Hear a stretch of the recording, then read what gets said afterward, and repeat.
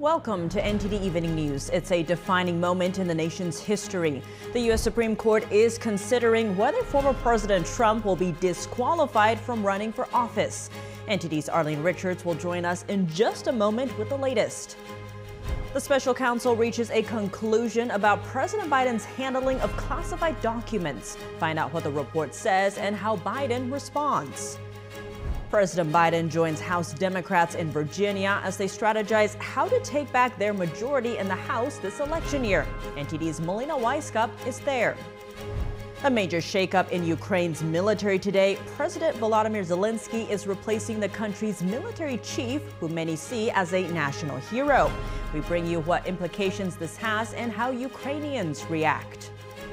Over 1 million people are now sheltering in a city in the southern Gaza Strip, but Israel says it's one of the final strongholds for Hamas. Will the IDF conduct operations there? Jason Perry reports.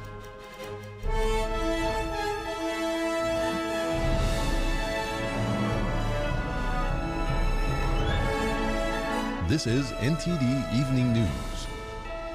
Live from our NTD Global Headquarters in New York City.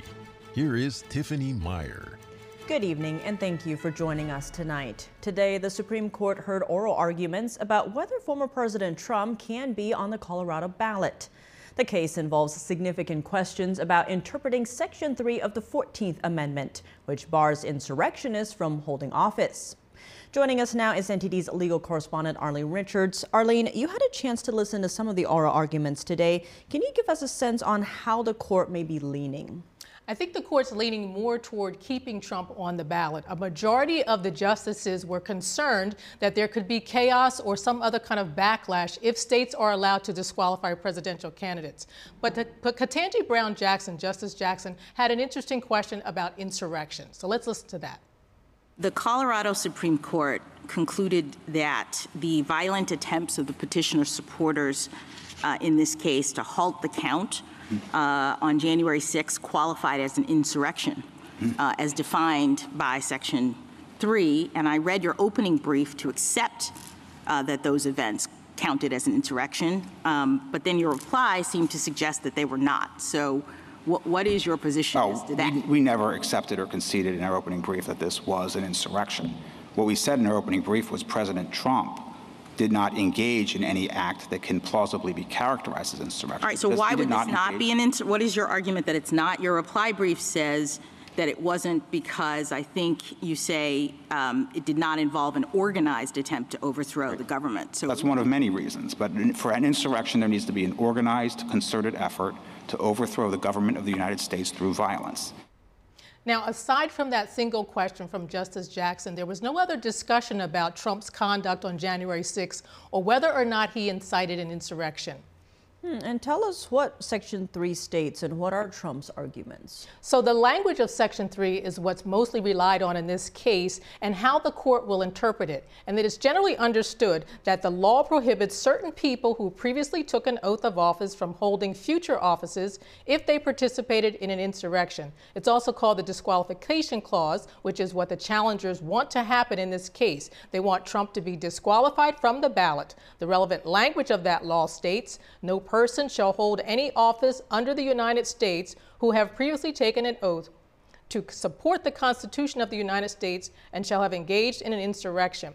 So Trump's attorneys have argued in this case that the president is not an officer of the United States. They say President Trump did not engage in insurrection and that only Congress can enforce Section 3. So therefore, the Supreme Court has to consider, is the president an officer? Did he engage in an insurrection, and is Congress required to enforce Section 3? So at the end of the day, this is an election case, and whatever decision the Supreme Court comes up with or ends up ruling on, it will have a major impact on future presidential elections. Well, Arlene, thank you for that update. Thank you. Former President Trump expressing optimism today as liberal and conservative justices alike sound skeptical of the Colorado ruling to keep him off the ballot. Reactions are also pouring in from both sides of the aisle. Joining us now live is NTD's White House correspondent Iris Tao. Good evening, Iris. First, tell us about Trump's response to today's Supreme Court hearing. Good evening to you, Tiff. Former President Trump today sounded optimistic about where things are going next, as he says that the oral arguments before the Supreme Court today were, quote, a beautiful thing to watch. He also adds that he thinks his team's arguments were very strong. Meanwhile, he also again bashed the case itself as election interference. Watch. I consider it to be more election interference by the Democrats. Can you take the person that's leading everywhere and say, hey, we're not going to let you run? You know, I think that's pretty tough to do, but I'm leaving it up to the Supreme Court. And Trump also went on to accuse President Biden of weaponizing the government, alleging that every one of these cases comes out from the Biden White House. And President Biden has previously denied such allegations, saying that he has never told the DOJ what to do or what not to do. Meanwhile, reactions are also pouring in from both sides of the aisle, with each side making a different case about democracy. Watch. I'm hopeful the justices will look at the facts with an open mind and make a big decision for the United States to protect our democracy from the danger of another Trump candidacy and another Trump presidency. Democrats like to talk about democracy, but Democrats are desperately trying to stop the American people from deciding who will be our next president. They couldn't care less about our Constitution. And when it comes to what's going to come next, the Supreme Court justices have agreed to fast-track this case, especially as both parties are urging for a fast decision. We know that Super Tuesday on March 5th is coming up very soon, as 15 states will hold their primaries on that day. Meanwhile, while it's not sure how long it's going to take this Supreme Court to actually issue a ruling, there has been precedents for a very fast ruling in a major election case. Remember, back in 2000, during the Bush v. Gore case, the Supreme Court actually handed the presidency to George W. Bush just one day after the case was argued. Tiff. Iris, thank you for that update. Former Trump advisor Peter Navarro has been ordered to report to prison Thursday. A judge denied his request to remain free while he appeals his conviction. Last month, he was sentenced to 4 months in prison for defying a congressional subpoena in the January 6th Capitol breach probe. In contrast, Trump ally Steve Bannon was also sentenced to 4 months in prison, but the judge in his case allowed him to remain free while he appealed his conviction. It's not clear when Navarro will be required to report to prison. His lawyer has not responded to a request for comment. Special counsel Robert Hur has released a report on President Biden's handling of classified documents. The conclusion is Biden will not face any criminal charges. The report concluded that Biden willfully retained and disclosed highly classified materials when he was a private citizen, and that his actions present serious risks to national security. There were documents about military and foreign policy in Afghanistan and other sensitive national security matters. The special counsel concluded that charges are not warranted. Part of the reasoning being it would be difficult to prosecute Biden and that Biden cooperated with the investigation. But Hur's office also cited what it referred to as Biden's limited memory. Investigators said Biden would likely present himself to a jury as a sympathetic, well-meaning elderly man with a poor memory. Biden reacted to the special counsel report. He said in a statement, "I was pleased to see they reached the conclusion I believed all along they would reach." President Biden huddles with House Democrats at their retreat in Northern Virginia as the minority strategizes how to take back the House of Representatives. NTD's Melina Weiskup reports from the retreat. One recurring theme that we've heard throughout the course of this entire Democrat retreat is them trying to paint Republicans as the party of chaos, unable to get anything done in the halls of Congress. And this is perfect timing for Democrats, considering the events that we saw unfold over the past week with back-to-back failed votes. President Biden actually, in his speech just an hour ago, praised the unified minority for being able to tank those votes, such as by preventing Republicans from being able to impeach his DHS Secretary Alejandro Mayorkas, and then right after that, they were able to tank a standalone Israel aid package. Now, in addition to trying to take jabs at the Republican Party, Democrats are also laying out their priorities and their campaign strategy for this election season. They're focused on topics like abortion rights, gun regulations, etc. But importantly enough, they're also trying to get their message together on the economy. We know this is a huge issue for voters heading into the 2024 presidential election. Here's what the president had to say about this during today's keynote speech. The things we're doing not only help people, but they're reducing the deficit of good economic policy. We're in a position to win in 2024, I think.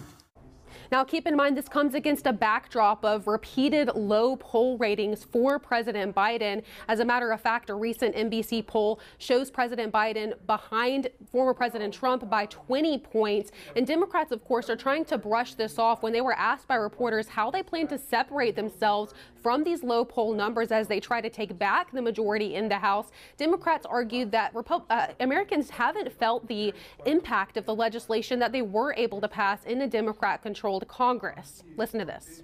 We have work to do in making sure we're communicating to communities what we have done. Unemployment at record lows, inflation is cooling, and wages are rising. But we know that not everyone is feeling the benefits of that economic recovery yet, and House Democrats are ready to finish the job. Now, Democrats have literally themed this conference with the words "finish the job." So we're likely to see this as a recurring theme throughout this campaign cycle as Democrats fight to take back the majority in the House of Representatives. Reporting from Leesburg, Virginia, Melina Weiskup, NTD News. A huge shakeup in Ukraine's military today. President Volodymyr Zelensky replacing the country's military chief, whom many Ukrainians see as a national hero. This comes after months of speculation about a rift between Zelensky and General Valery Zaluzhny. Today we had a frank discussion about what needs to be changed in the army. Urgent changes. The announcement marks the biggest rift in Ukraine's military since the start of the war. Replacing Zaluzhny is seen as a huge gamble. It comes at a time when Russian forces are gaining the upper hand nearly 2 years into the war. Everyday Ukrainians who spoke to the media today said they are not happy with the decision. Firing the military chief could hurt Zelensky politically. Public polling shows trust in the general at over 90%. That's a bit higher than Zelensky's 77% from late last year. The former commander of Ukraine's land forces will now take over as military chief. Israel Defense Forces continue to battle their way further into the Gaza Strip as the fighting intensifies against Hamas terrorists. But will the IDF conduct military operations in Rafah, where over 1 million displaced Palestinians are now sheltering? NTD's Jason Perry has the war update.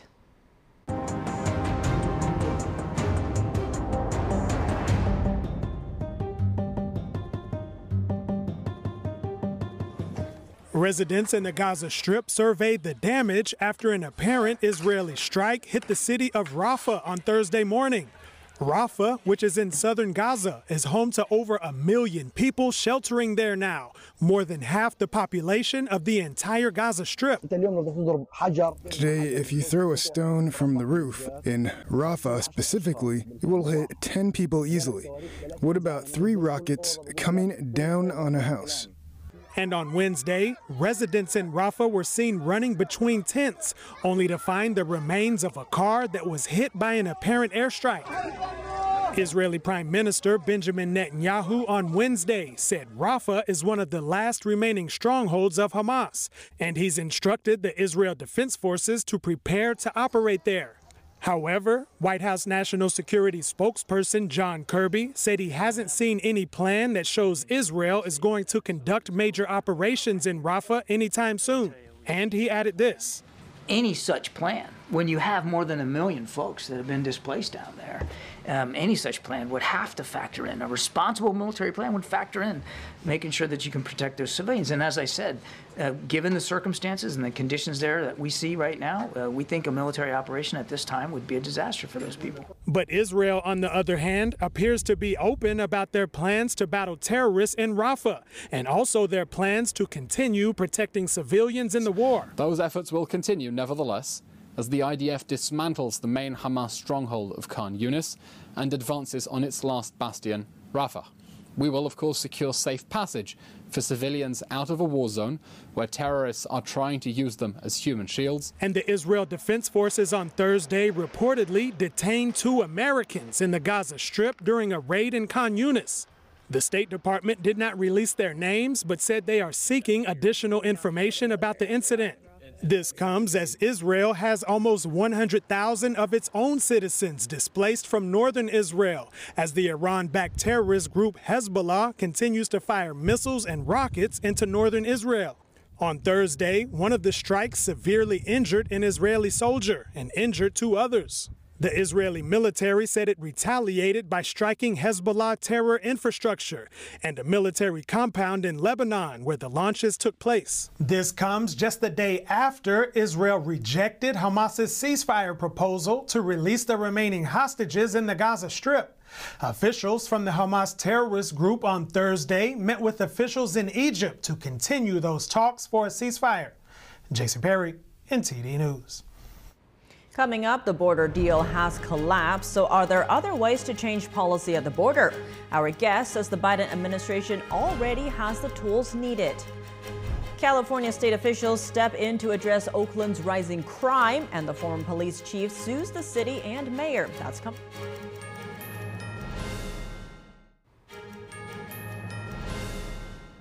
Welcome back. I'm Tiffany Myers. Some breaking news. Former Fox host Tucker Carlson just released his long-awaited interview with Russian President Vladimir Putin. The interview is over 2 hours long and covers a range of topics from the Russia-Ukraine war, NATO, the sabotage of the Nord Stream gas pipeline, as well as artificial intelligence and Elon Musk. A new national security bill presented by Senate Leader Chuck Schumer overcame its first hurdle today with 67 votes in favor and 32 against. The amended foreign aid package will be debated and amended on the Senate floor. It's a very good thing that the Senate has just voted to proceed to the National Security Supplemental. This is a good first step. The new bill includes $60 billion for Ukraine, $14 billion for Israel, and nearly $5 billion for Taiwan and the Indo-Pacific to deter Chinese aggression in the region. It also includes close to $10 billion for humanitarian assistance for civilians in Gaza, the West Bank, and other conflicts worldwide. The bill does not include any provisions for the border. Republicans blocked a broader bill that included border security measures earlier this week. Republican senators have already signaled that they will introduce amendments that will prolong the process indefinitely. If the bill is approved by the Senate, it faces uncertainty in the House, where many Republicans oppose Ukraine aid. Now that the border deal has collapsed in the Senate, the question remains how to make changes to policy at the southern border. Joining us now to discuss the border crisis is Rodney Scott. He's a former U.S. Border Patrol chief and a senior fellow for border security at Texas Public Policy Foundation. Rodney Scott, thank you so much for joining us. Great to have you back on the show. Thank you for having me again. Really appreciate it. Now that the Senate bipartisan border bill has collapsed, what do you see next in this regards? Well, I really hope that we'll get back to the table and this time actually have some transparent conversations. I think one of the big reasons the bill failed, not the least of which is it was not a good bill, but it was put together in secrecy, and there was all kinds of conspiracy theories and stuff coming out before it ever hit the light of day. Unlike what the House did this last year with H.R. 2, that was actually developed in a collaborative manner, very transparent, and people knew what was in it before it actually got pushed to the floor. I wanted to see them get back together, have a discussion, but let's do it in the open so we know what's going on and different people can chime in that actually have expertise in these areas. And the White House is now saying that ICE will reduce deportations and detention capacity if Republicans don't pass the border bill. Now, Senator Cotton is saying that this is, quote, blackmail. What is your take on that? Can you really reduce zero? This administration isn't deporting anybody anyway. It's beyond the bare minimum. They're violating the law. They're not actually detaining people they're supposed to detain. It's all just rhetoric. We know what it takes to secure the border. We handed the Biden administration a very secure border. He could reinstate border security with the stroke of a pen. They don't even need everything that was in that bill. Some of what was in that bill would help, but we just need a president that actually really wants to secure the border and actually puts actions behind it and not just talking points. On that note, Texas's Governor Greg Abbott is saying that President Biden already has all the tools he needs to secure the border. He doesn't need a bill like this. Others are arguing that this bill that has died would have changed the legislation or the incentive for asylum seekers or people who want to enter the country. What is your understanding of these different takes? Yeah, so the truth is always somewhere in the middle. You can look at the last administration and even administrations before that. The Biden administration has what it needs to secure the border. They just refuse to use the tools like remain in Mexico. That's the key thing. So their answer is to change the asylum rules, to change how asylum cases are actually adjudicated. And that's valid, by the way. We need that change, but they overstate what that would do to secure the border. Right now, over 59% of the people crossing the southwest border are adult males. They're not families. They're not people seeking asylum. So neither is 100% accurate, but I lean towards Governor Abbott's position because we did it. We did it in the last administration without these laws. The changes in the laws would just make it easier, but they're not needed. Biden's just not being truthful. Now, one rising group of asylum seekers, whatever you want to call them, are illegal Chinese immigrants. And now a CBS 60 Minutes report is noting that the Chinese version of TikTok Douyin is helping them with step-by-step guides on how to find the holes in the border wall. What do you make of that report? Well, people need to remember about China as well. No one leaves China without permission. And the vast majority of the people the United States Border Patrol is arresting now are young adult males coming across the border from China. You've seen just groups of them, hundreds at a time.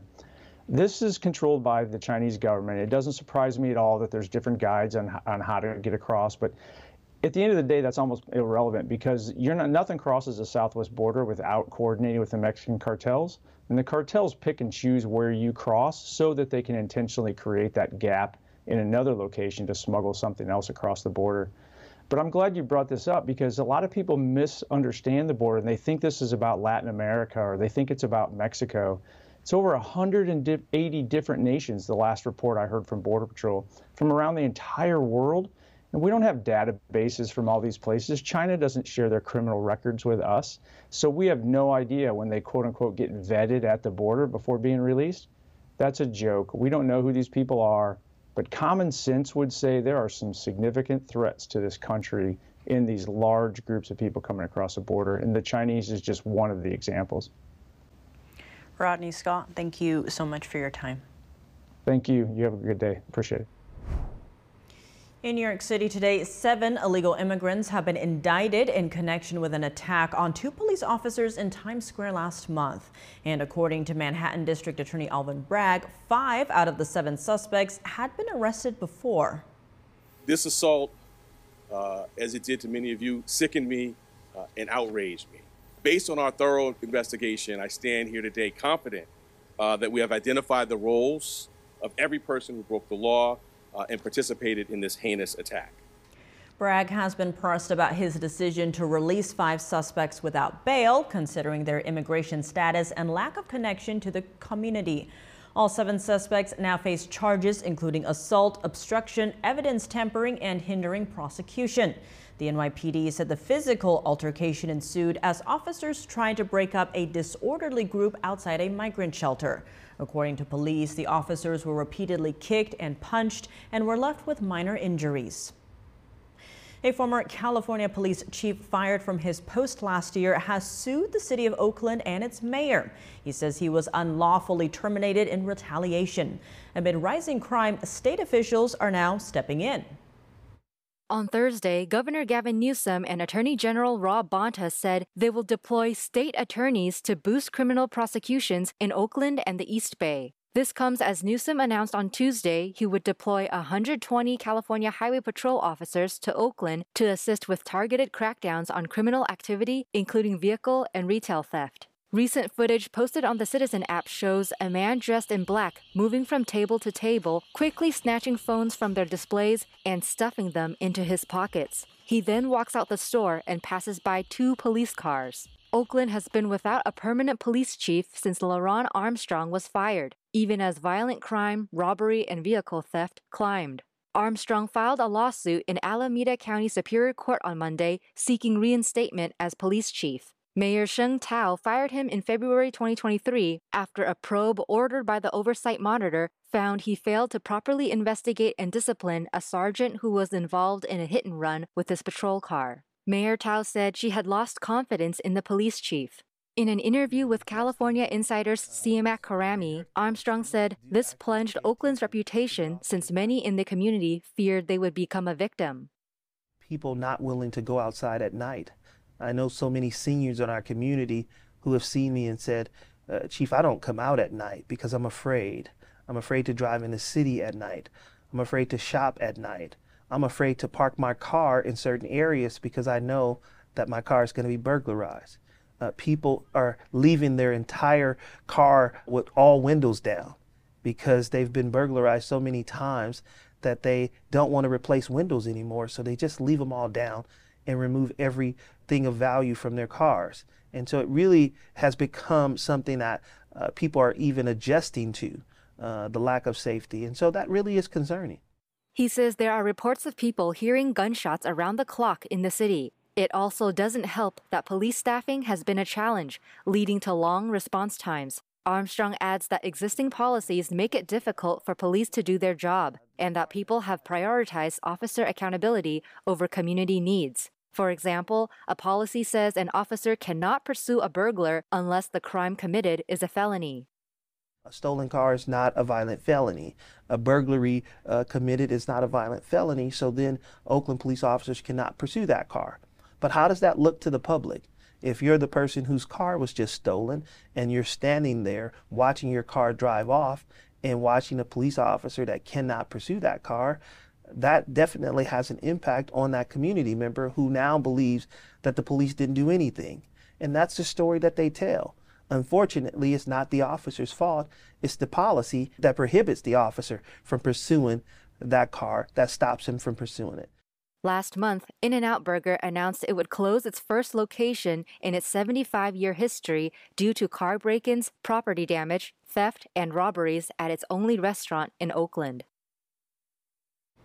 Coming up, have the Supreme Court justices giving any indication on how they'll rule in the Colorado ballot case. Our guest says he expects the High Court to side with former President Trump. Senator Bernie Sanders criticizing big pharma CEOs, accusing them of overcharging the American people while selling drugs much more cheaply in other countries. The highlights from a Senate hearing and how the drug company executives are responding. That's coming.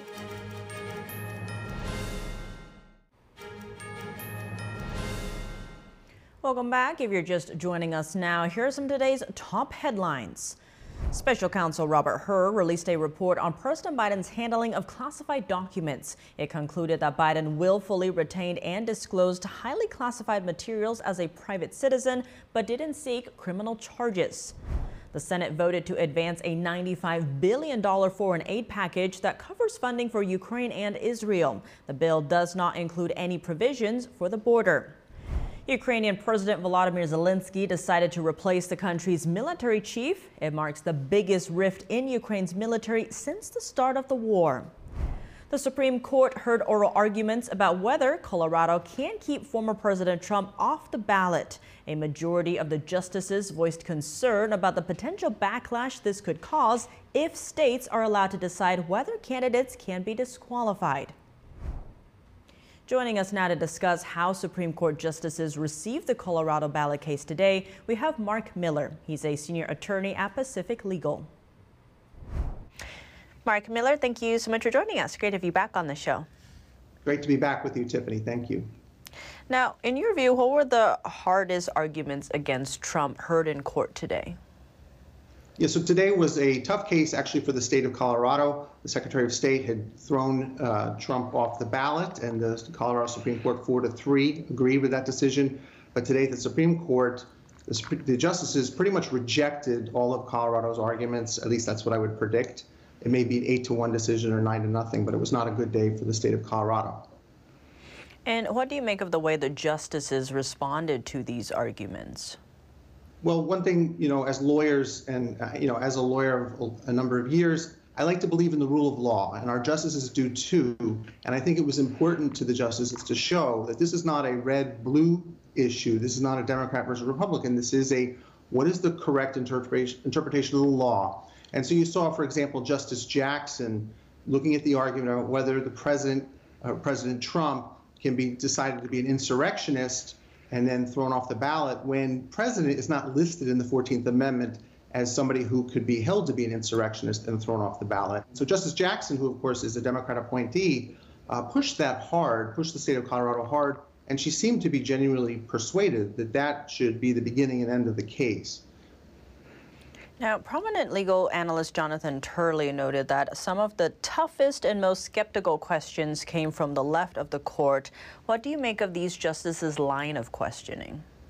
Well, and yeah, I agree with Professor Turley, and I think his point and mine are similar, which is the justices wanted to show this is about the rule of law. This isn't a left or right issue. This isn't a politicized decision that we're going to see. This is, let's look at the 14th Amendment, which, you know, we haven't had to interpret this third section of the 14th Amendment in 150 years. But let's look at it. Let's look at the history. Let's look at what the justices would have thought when it was passed in Reconstruction era.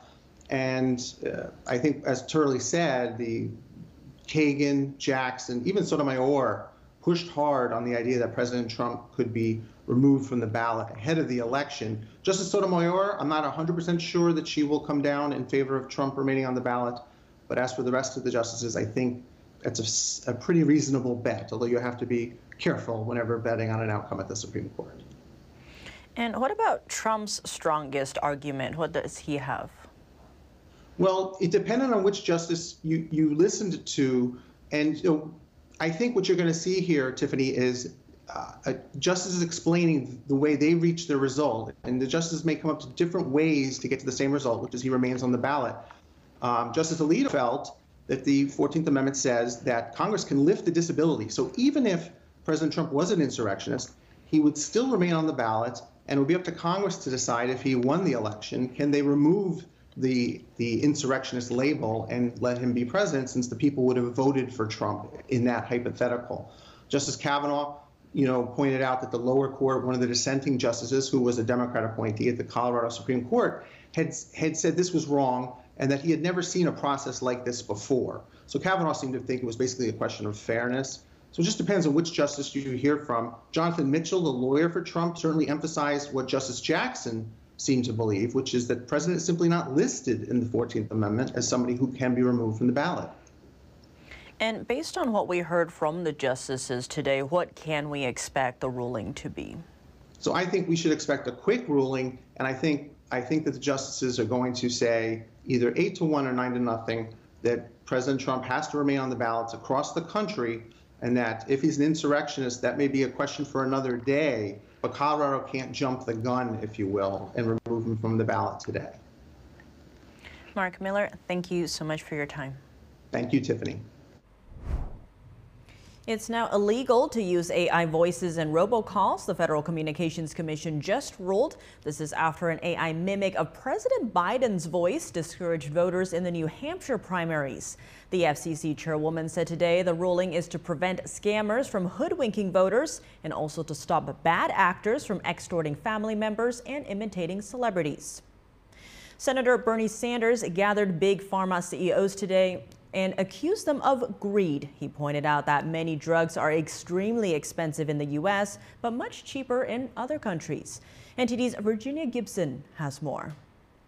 Drugs mean nothing to anybody who cannot afford it. Senator Bernie Sanders led a hearing Thursday interrogating big pharma CEOs on why drug prices are so high in America but so low elsewhere. How could drug companies charge us in some cases 10 times more than they charge Canadians or people around the world for the same drug? How do they get away with this when so many of our people cannot afford the high prices? Sanders pointed out that Bristol-Myers Squibb charges Americans over $7,000 for the blood clot drug Eliquis. In Canada, it charges $900. In France, $650. Johnson & Johnson charges Americans $79,000 for arthritis medicine Stelara. In Canada, it's $20,000. In France, $12,000. I acknowledge the prices in the United States are higher than they are in many of the countries you said, and not for all drugs, but for many drugs, and that's the reality we face. But I think it's also important to point out that you get access in the United States faster and more than anywhere in the world. Merck CEO Robert Davis said its cancer drug Keytruda has 39 approved uses in the United States, while in Japan there are fewer than 20. He said that's one reason why the prices are so different. Countries have very different systems that prioritize very different things. In Canada, medicines are generally made less available, and it takes oftentimes considerably longer for those medicines to be available. Bristol-Myers Squibb CEO Chris Borner says he's committed to bringing down drug prices in the U.S. I would love the opportunity to bring down the price of Eliquis in the U.S. Our net prices, what we are compensated, have actually over the last 5 years declined. At that same time, the list prices have increased. Why is that? Because of the complexity of this system. Democratic senators expressed their concerns over stock buybacks. The company spent billions buying back shares over the years. This directly enriches investors, but doesn't support the development of new drugs. What do you say to folks who look at that and come to the conclusion that you care much more about keeping your investors happy? We have to pay dividends because it's the only way that the company can remain operational and sustainable. Otherwise, if we are not operational and sustainable, we are not able to fulfill our mission of developing medicine for patients. Johnson & Johnson's CEO Joaquin Duato said both investing in R&D and stock buybacks are important to the company. Poor stock performance can hurt the company's reputation, its borrowing costs, and its ability to acquire and merge. Activist investors could also jump on board, changing the company's direction. Virginia Gibson, NTD News. Coming up, Chinese-backed websites disguised as local news websites and videos on TikTok telling people how to get to the U.S. southern border. Our guest says the Chinese regime is leveraging openness in U.S. society. Hear his analysis. And in Olympic news, this summer's medals will feature a unique piece of Paris history. Dave Martin joins us to explain their significance when we return.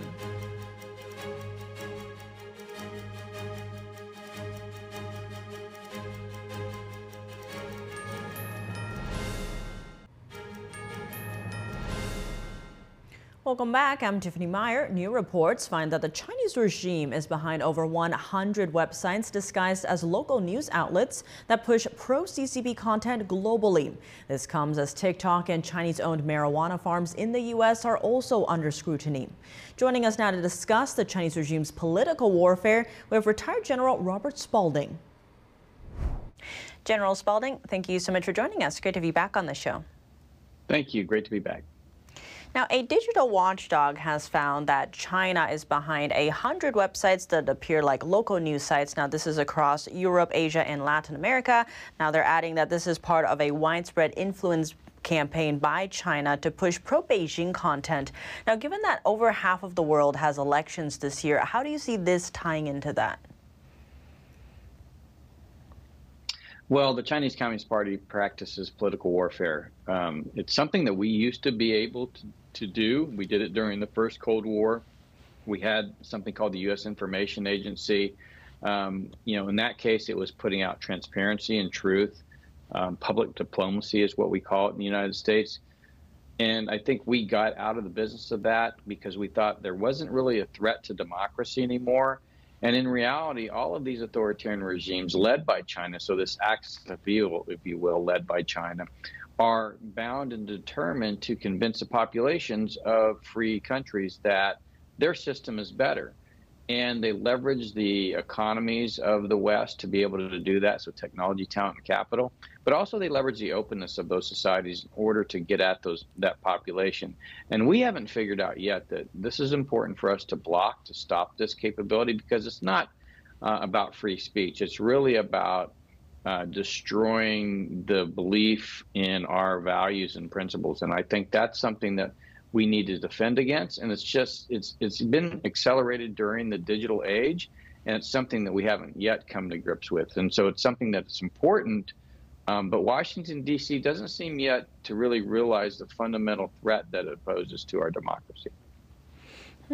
One area lawmakers are raising concerns over is TikTok, given that 1/3 of young Americans use that as their news source. How could that impact this U.S. presidential election?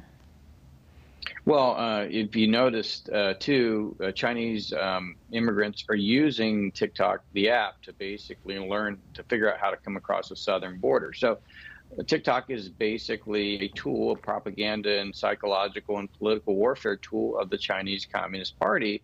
And so not only is it used to inform those illegal immigrants coming across the border from China, it's also used to slowly convince the young people of free societies that China has a better model. They have a better socioeconomic model that will allow them to be more prosperous. And these are, again, it's another threat that I think we have a very difficult time dealing with because of our openness.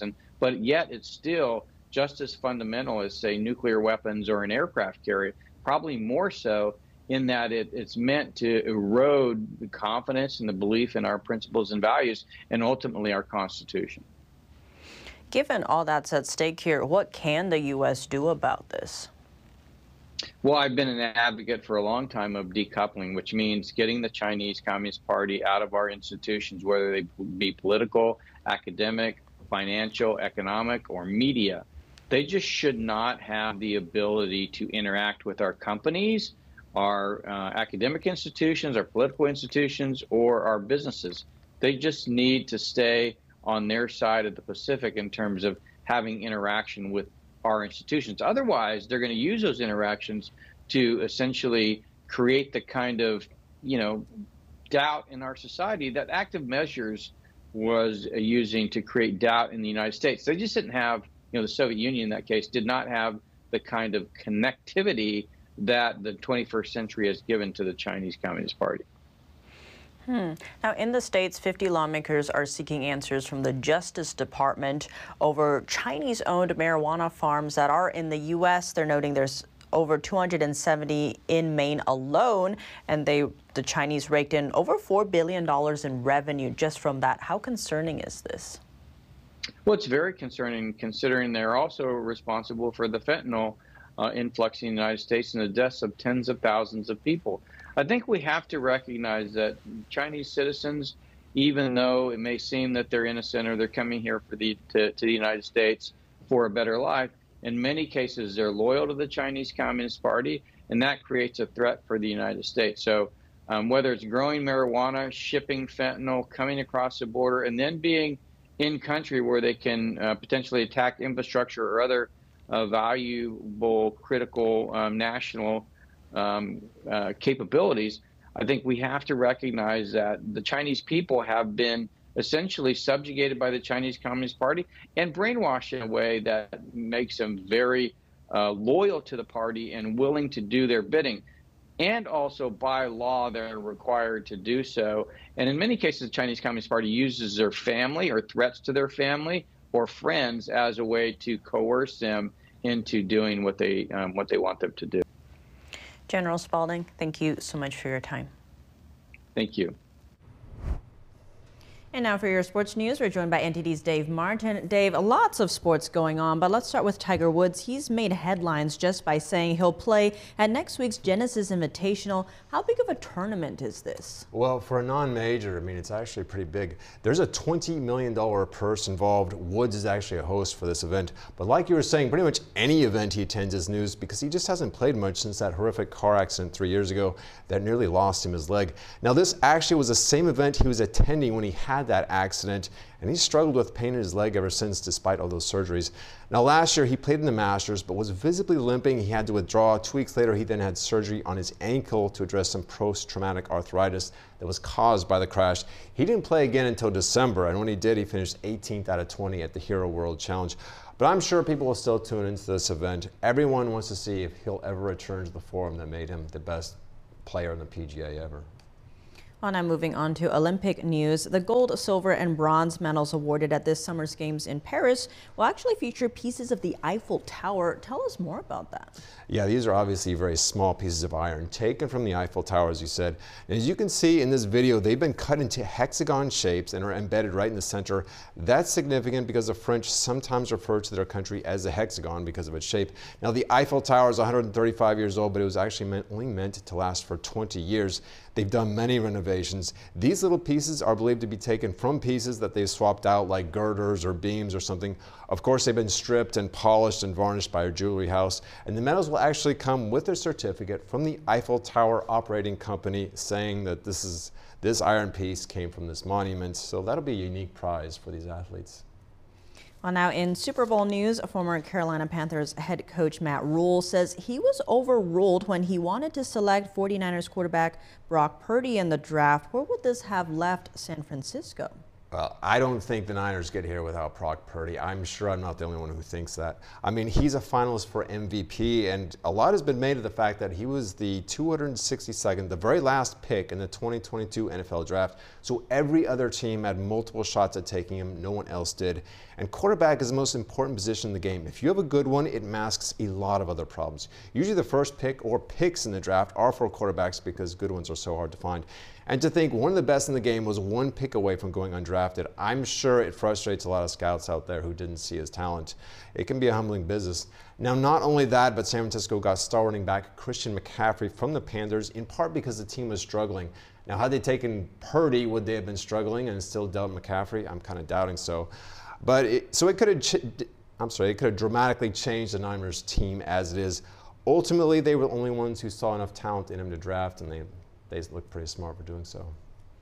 Well, Dave, as always, thanks for joining us. Thank you, Tiff.